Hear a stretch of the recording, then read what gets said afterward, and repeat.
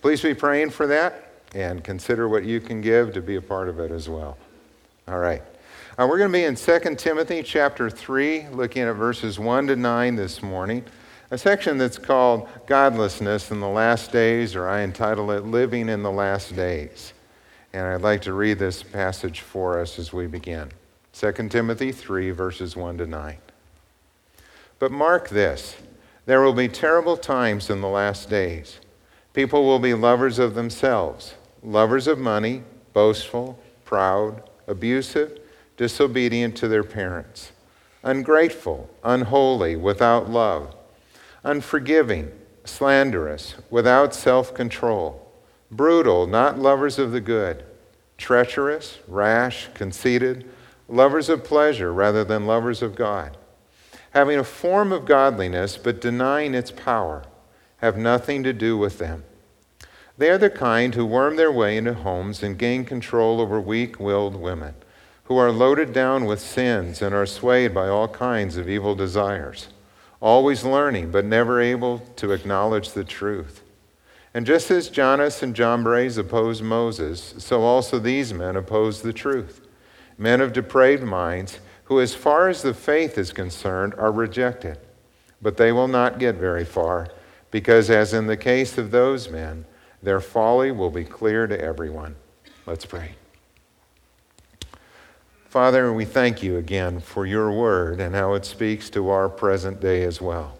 And today we come to a passage that's difficult, that's hard to hear, hard to see happening in our world. And Father, we long for the day when, even as we sang earlier in the service, when your will be done on earth, just as it is in heaven. Father, help us to be a part of what you're doing that's just so good in our world and so exciting to see, and to join with you in the work that you've called us to. We ask it in Jesus' name. Amen. Well, several years ago, our family was down at the Science Museum in St. Paul, and we went to see this exhibit that was on Antarctica. And that's kind of, this unknown continent at the bottom of the earth there, or as we think about it being on the bottom. Who knows really which side's up and which side's down in one way. But, it's this continent that is just covered with snow and ice. In fact, while we are enjoying the longest days of the year right now, they're enjoying the shortest days, almost total darkness 24 hours a day, with maybe just a little bit of twilight there. And it was interesting to see the work being done by the scientists and explorers who live there, to see the variety of life that there is in the water, in the sea around that area, to see the seals and the penguins and the walruses. And I always get a kick out of those penguins that come flying out of the water and land up on the ice, kind of just standing there and then waddle in. And it was very interesting to see all of that. But the thing that struck me as I was looking at this, and I'm thinking about the people who live there, is how Antarctica is a dangerous place. It's an unforgiving place. I mean, you don't want to make any mistakes there because they could be fatal. In the summer along the coast, the temperature may get up to freezing, about 32 degrees. But in the winter, this time of year for them, the temperature inland can drop to 100 degrees below zero Fahrenheit. 100 below zero. I mean, and the coldest temperature that was ever recorded there was a minus 126 degrees Fahrenheit. That's just nuts, When you think about what that would do to even equipment, I kind of wonder how they build these things to sustain themselves and to be able to live there in the shelters that they have. At one of the exhibits, they showed the clothing that they wear if they're going to be there, and multiple layers, all designed to take moisture out and to keep heat in, and all of that is absolutely essential. Antarctica is a dangerous place. And if you were going to live there, you'd want to be prepared. Your survival would depend upon it. Well, in the passage that we're looking at today, Paul tells us that this world can be a dangerous place for our faith as well. That there are temptations, there are trials, there are challenges that we are going to face in this life as well. And as we move toward the time of Christ's return, we're going to see those struggles increase. And we all probably can think of people that we know who have walked away from the faith. That's not just a statistic that you hear about where, teenagers, when they graduate from church, that some of them will walk away from the faith. We know children to whom that has happened. Or we can think of adults who used to be faithful and coming to church, but now are not coming. And something happened in their life that caused them to turn away. We're not immune either. Peter tells us that our enemy, the devil, prowls around like a roaring lion looking for someone to devour. So be self-controlled and alert. Be on your guard against the schemes of the enemy. That's what this passage is about. It really stands in the middle of this letter to Timothy as a warning and a call to be aware, to be alert. So what can we do? What can we do when we face difficult times like this? Number one, we need to understand the times in which we live, and we see that in verse 1. He tells us, he says, but mark this. And that word mark means really, but know this, that there will be terrible times in the last days. And the word terrible means dangerous, violent, or hard to deal with. The same word is used in Matthew's Gospel in chapter 8:28 to describe the demoniacs that Jesus and the disciples encountered. These men who were demon-possessed and who were dangerous, who were violent, who were hard to deal with. Paul is saying that's how the last days will be.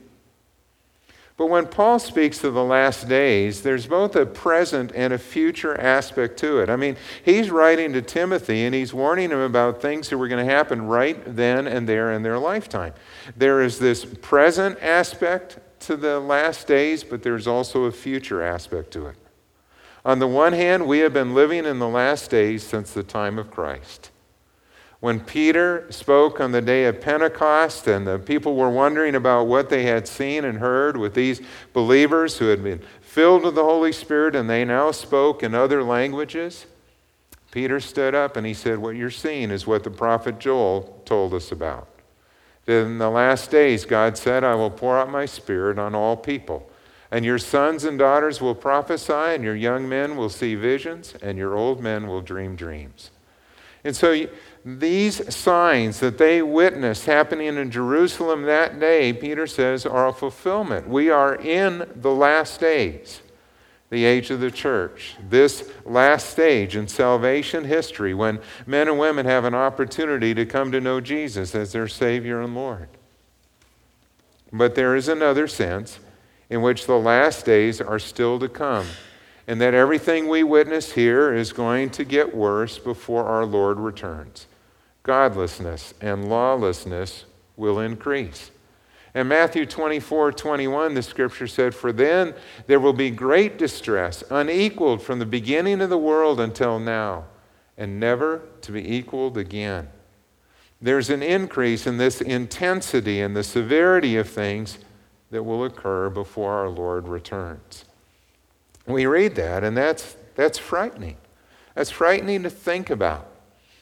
And in this world in which we live, there are these two things that are going on side by side. There's the work of God, and the kingdom of God is advancing, and that continues.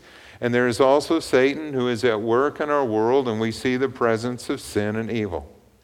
When we think about what's going on in terms of the work of the kingdom, it's really exciting to hear the reports of what God is doing all over the world. And we are part of that. We join in that work when we support Bible translation projects or church planting, sending out missionaries, pastoral training, community development, hunger relief, water projects, all those kinds of things that we are part of through the missions of the church. This week I was doing an update too on the number of missionaries that we've sent out. And in 27 years, we have supported and sent out 26 people from our church who have gone on into full-time ministry for at least 2 years. And they have gone out to different parts of the world to serve, and several of those are career missionaries where it's a lifelong calling and someone out for 2 or 3 years to serve or longer term and then return. And it is just so cool to think about that. We have students that are in training right now in college and seminary, preparing to go into full-time ministry. And we have a young couple in our church that's sensed God's call and have been accepted by Reach Global with the Evangelical Free Church to be involved in missions. And they're going to be sharing their story with us too. And so all of that is going on, and I feel like that's just under the radar in terms of the secular world. You don't hear those stories in the news, but God's at work. People are coming to know Christ. Churches are being planted. God is at work, and the gospel is advancing. But on the other side, we see the presence of sin and lawlessness. We see terrorism. We see violence. We see wars, all of that happening. And it's like there's this steady drip of bad news that you hear. And it wears you down, and it can be discouraging at times to think about that and to hear what is happening and to think that all of this is going to increase. In 2 Thessalonians, for example, Paul writes that this spirit of lawlessness that is already at work in the world, it's there, this spirit of the Antichrist that is to come. It's at work in the world. And there's only one thing that's holding it back. It's the restrainer. It is the presence of believers in this world. It is the presence of the Holy Spirit in this world that restrains that evil from being worse. And what will happen when that day comes, when the church is raptured, when believers are taken up into the presence of the Lord, and that presence of the Holy Spirit is removed? Well, you could see how very quickly this world will become a very dark and violent place. So what do we do? What do we do? We put everything we have into advancing the kingdom of God. We do what Jesus said. We work while it is still day, for night is coming when no man can work. And so we join with him, and we share in the work that he is doing, and we give God our very best. Because one day, this world as we know it is going to come to an end. And the opportunity to come to know Christ will pass, and we will step into that eternal state that God is preparing for all of us. When David was called to be the king of Israel, there's a passage in the Old Testament that said that the men of Issachar joined with him in the work. And in 1 Chronicles 12:32, it said this about them, that the men from Issachar understood the times and they knew what Israel should do. They understood what was happening in their kingdom, and they knew that their loyalty should be with God and with his king, David. And for us living in this last days, our loyalty is to be with Christ and his church and to give God our very best. Secondly, we are to turn away from evil, and we see that in verses 2-8. And we read here what can be kind of a depressing list describing man's sin.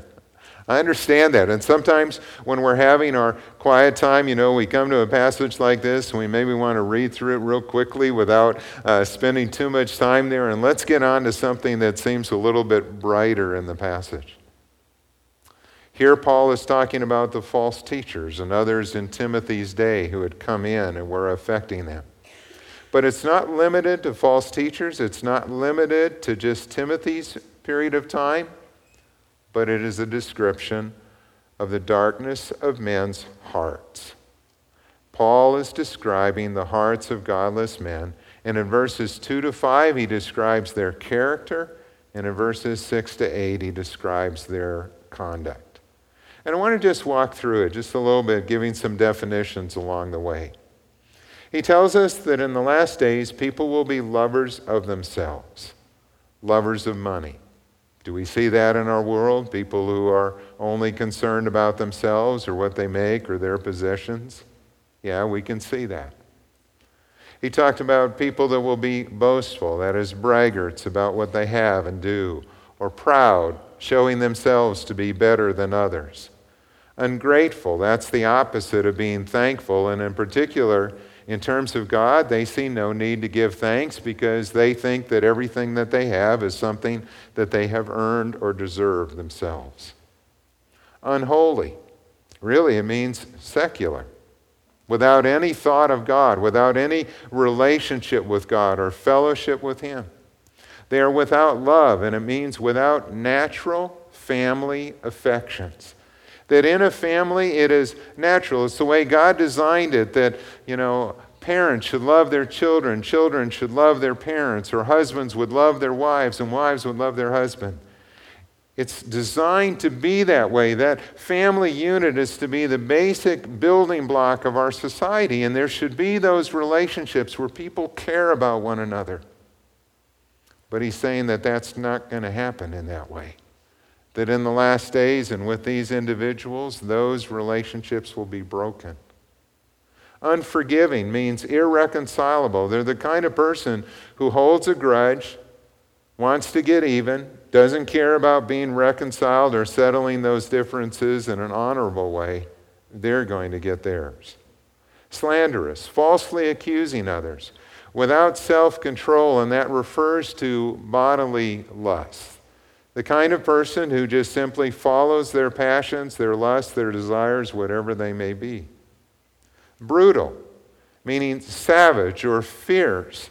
And you can think of the murders and crimes that we hear about in the news, or you can think about what is shown in TV and movies today and how graphically some of these things are portrayed, or how twisted the crimes are that they talk about.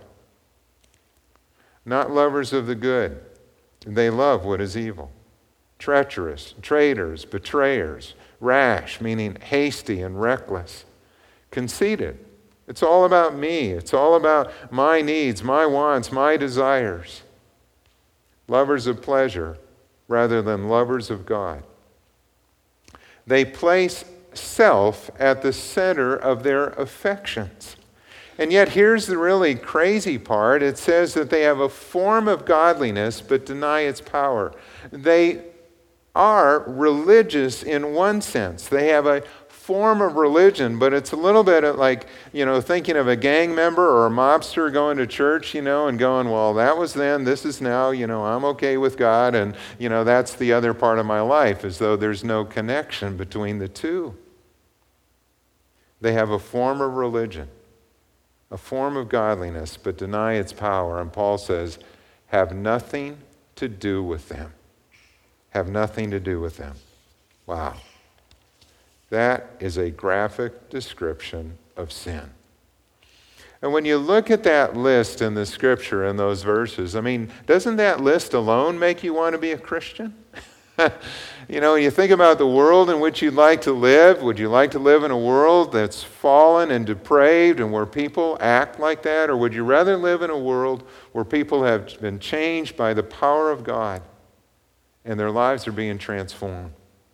Think about the difference that Christ makes in a person's life when you read verses like Galatians 5:22 and 23. It says that the fruit of the Spirit, God's Spirit, is love, and it's joy, and it's peace, and it's patience.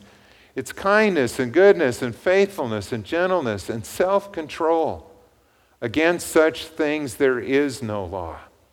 Those are the things that you can do with increasing measure, and they are good things that bear fruit not only in our life but in our world. That's what Christ wants to produce in us. And I think about this, say you take your family down to see a Twins game. And you're there to watch a baseball game, and you park in one of the downtown ramps in Minneapolis, and the game maybe goes a little late, and you hang in there to the end to see whether or not the Twins are going to win. And so it's late when you leave, and you're walking from the game back to where you parked your car. And you have to go through this alley along the way to get there, and say you walk into this alley, and out step 4 men out of a dark alley, and you're kind of wondering, is this a good situation or not? Would it make any difference to you if you knew that those men had just come from a Bible study? Yeah, it would. You'd be going, oh man, great. That's good. And it's that kind of thing that we see and we understand the difference that Christ makes in a person's life. But the world doesn't get it. Somehow thinks that through maybe education or more laws or more rules that we can enforce these things and change the behavior of people. when the only thing that can change the behavior of people is a heart change. A heart change, a new relationship with Jesus Christ. And look at their conduct in verses 6 to 8. And this is just one example that Paul gives because it was something that was occurring in that situation. He said, "These depraved men are the kind who worm their way into homes and gain control over weak-willed women who are loaded down with sins and are swayed by all kinds of evil desires." Now, please note, Paul is not saying that all women are weak-willed. That's not what this passage is saying. He's talking about women who perhaps had come out of a life of prostitution or who were immoral women and who were weighed down by those sins. They're feeling guilty already. They're feeling ashamed of what they have done. And these evil men take advantage of them. And they come and they have this form of godliness, and they tell them things, to kind of charm them or to bring them into their fold, and they take advantage of them. It's awful what they are doing. In fact, he says that these men are just like Jannes and Jambres who opposed Moses. Now that's an interesting reference. Jannes and Jambres are not mentioned in the scripture by name. But in Jewish legend, they were the names given to two of the Egyptian magicians who opposed Moses in Pharaoh's court. Remember when Moses came and he'd say to Pharaoh, and he'd say, "Let my people go," and he performed the miracles there, the staff that turned to a serpent, and these Egyptian conjurers tried to do the same thing, and so they turned their staffs into serpents, and Moses' snake ate theirs. And then he picked it up and it became a staff once again. These men opposed Moses, and these false teachers are just like them in their line. They oppose the truth. They are men of depraved minds who, as far as the faith is concerned, are rejected. Men of depraved mind. The root problem is with their affections, that they are lovers of self rather than lovers of God. But it causes me to ask the question for all of us, who is on the throne of our life? Is it self or is it Christ? For many years, Gail and I were on staff with Campus Crusade for Christ, and if you've ever used the 4 spiritual laws, you know that when you come to the end of it, it asks you the question, basically who's on the throne in your life. And it pictures there a circle with self on the throne, and when self is on the throne and Christ is outside a person's life, we're making all the calls. We're making all the decisions about what we're going to do, and it's all about me. But when we come to know Christ in a genuine way, that Christ-centered life is where self has yielded the throne to him. And Jesus is not only Savior, but he's Lord of our life, and we give everything to him. And when Christ is in control of our life, what he does is he begins to put all those other areas into perspective and into alignment with his word. Our relationship with God, our use of our gifts, our use of our money, our time, our service, our interests, our hobbies, all come in line with God's will for our life. A week ago, Saturday night, Gil and I had been to a wedding, and we left the reception to go home. Saturday night to me is important, and so I don't like to stay out late on a Saturday night. And I go home because I review the message, I look over the notes for Sunday, I pray for the service, I pray for all of you who'll be coming here, and I just want to get my heart right with God and then make sure I get a good night's sleep, because I want to be at my best on Sunday morning when I come and I share God's word. And so that's been a habit, for 27 years now. And so sometimes, if you invite me to something and I leave early or I don't come, that's why. Because Sunday's that important to me. But I'm driving back and, I'm thinking out loud as I'm talking to Gail, and I had no idea of this message coming up, but I'm driving along and we're going by South Chisago Lake, and I see a guy out there in a boat. And in my kind of musing, I'm thinking, if I wasn't a Christian, if God hadn't called me to ministry, I would be a very different person. I'd probably be out on that boat too. I'd probably be fishing a lot more. Think about that, how the weekend would be for me. I wouldn't be getting up on a Sunday morning to go to church. I certainly wouldn't be tithing. I'd probably spend that money on things that were hobbies or toys or interests that I had.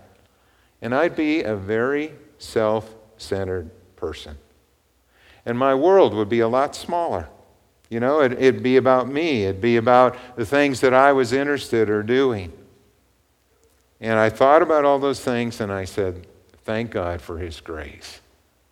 Thank God for His grace. Thank God for the way He changed my life. He enlarged my world.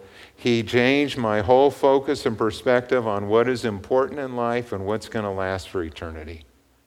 But even more than that, thank God that He forgave my sins and He made me a new person in Christ.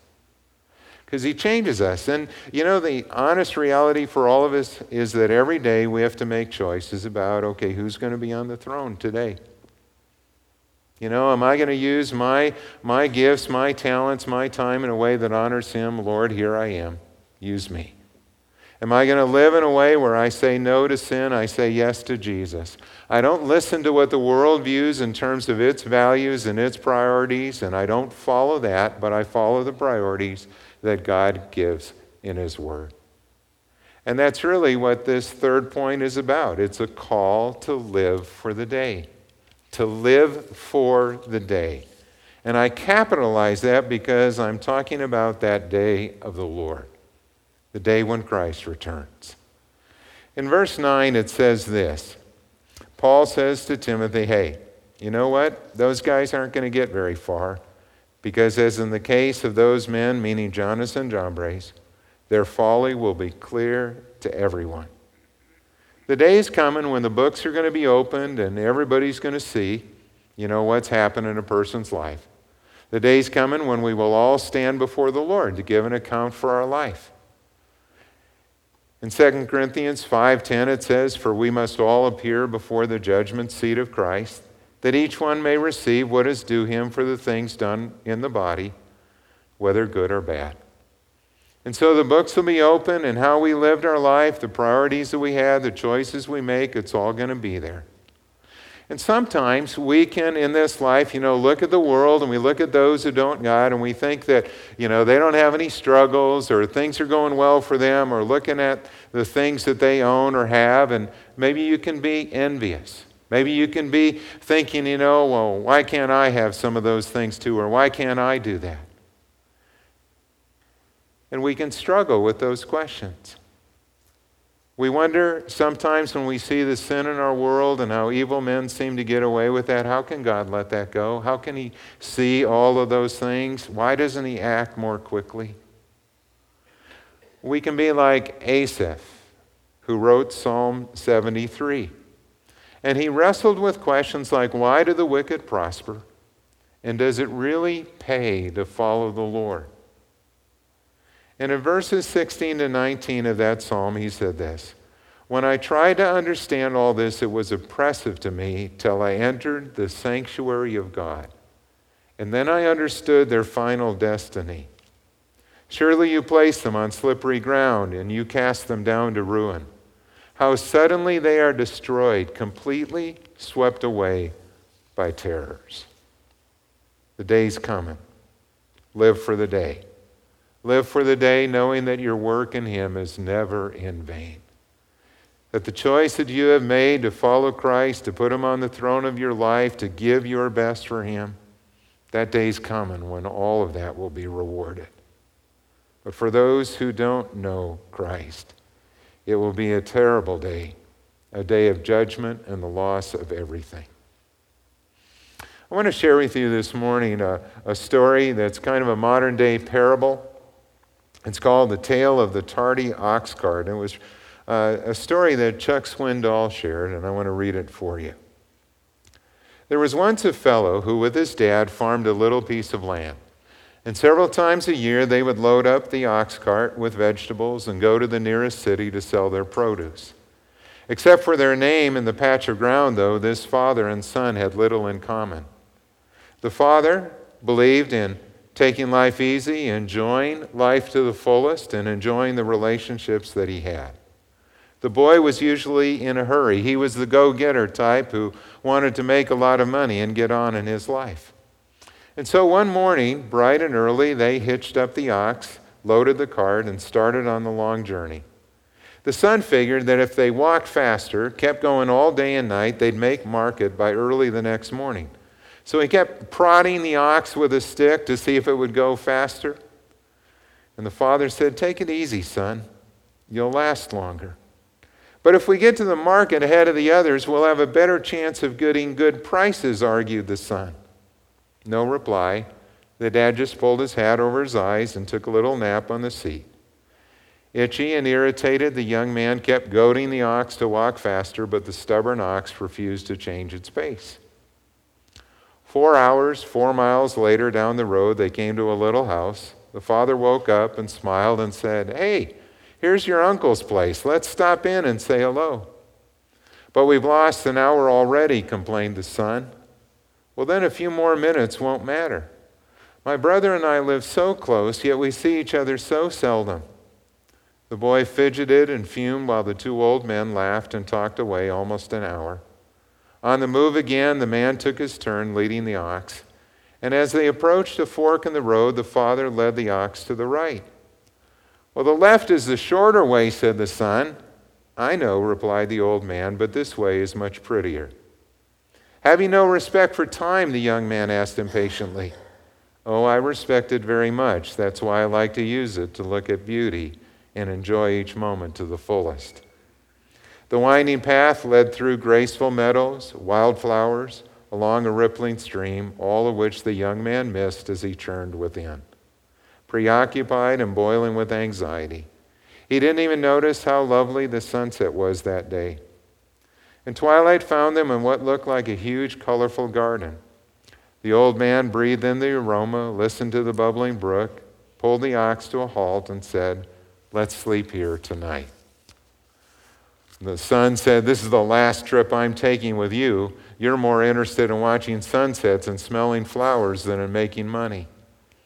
"Why, that's the nicest thing you've said in a long time," smiled the dad. A couple of minutes later, he was snoring as his boy glared back at the stars. The night dragged slowly, and the sun was restless. Before sunrise, the young man hurriedly shook his father awake. They hitched up and went on. And about a mile down the road, they happened upon another farmer, a total stranger, trying to pull his cart out of a ditch. "Let's give him a hand," whispered the old man.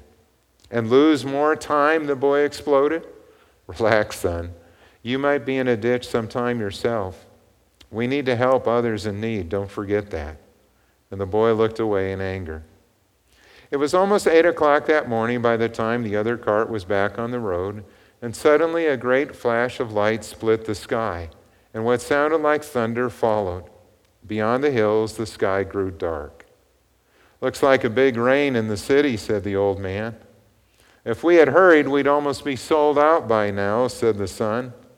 "Take it easy. You'll last longer, and you'll enjoy life so much more," counseled the kind old gentleman. Well, it was late afternoon by the time they got to the hill overlooking the city. They stopped and they stared down at it for a long, long time. And neither of them said a word. And finally, the young man put his hand on his father's shoulder and said, "I see what you mean, Dad." And they turned their cart around and began to roll slowly away from what had once been the city of Hiroshima. Be patient and wait. Understand the times in which we live. Understand what God is doing in our world. And turn away from evil and do good. Live by His priorities, not the world's. Live for the day and stay faithful. Let's pray. Father, in our life too, we can have those times when we feel so rushed and feel like all these things that we have to do and cram into our day are just so important and so essential. And you want us to be a people that put you first on the throne of our life, who care about the people around us, and who take the time that we need to minister to one another. Father, I pray that you would help us all to honor you in the way that we use our time and our gifts and our talents, to live for that day, because our work in the Lord is not in vain when we do that. And Father, I thank you that, again, we do not travel this journey alone, but we have our brothers and sisters in Christ to encourage us, to remind us of what is important. And thank you for these times of worship when we come into your presence and we really can realign our compass once again to what is true north. We thank you in Jesus' name. Amen.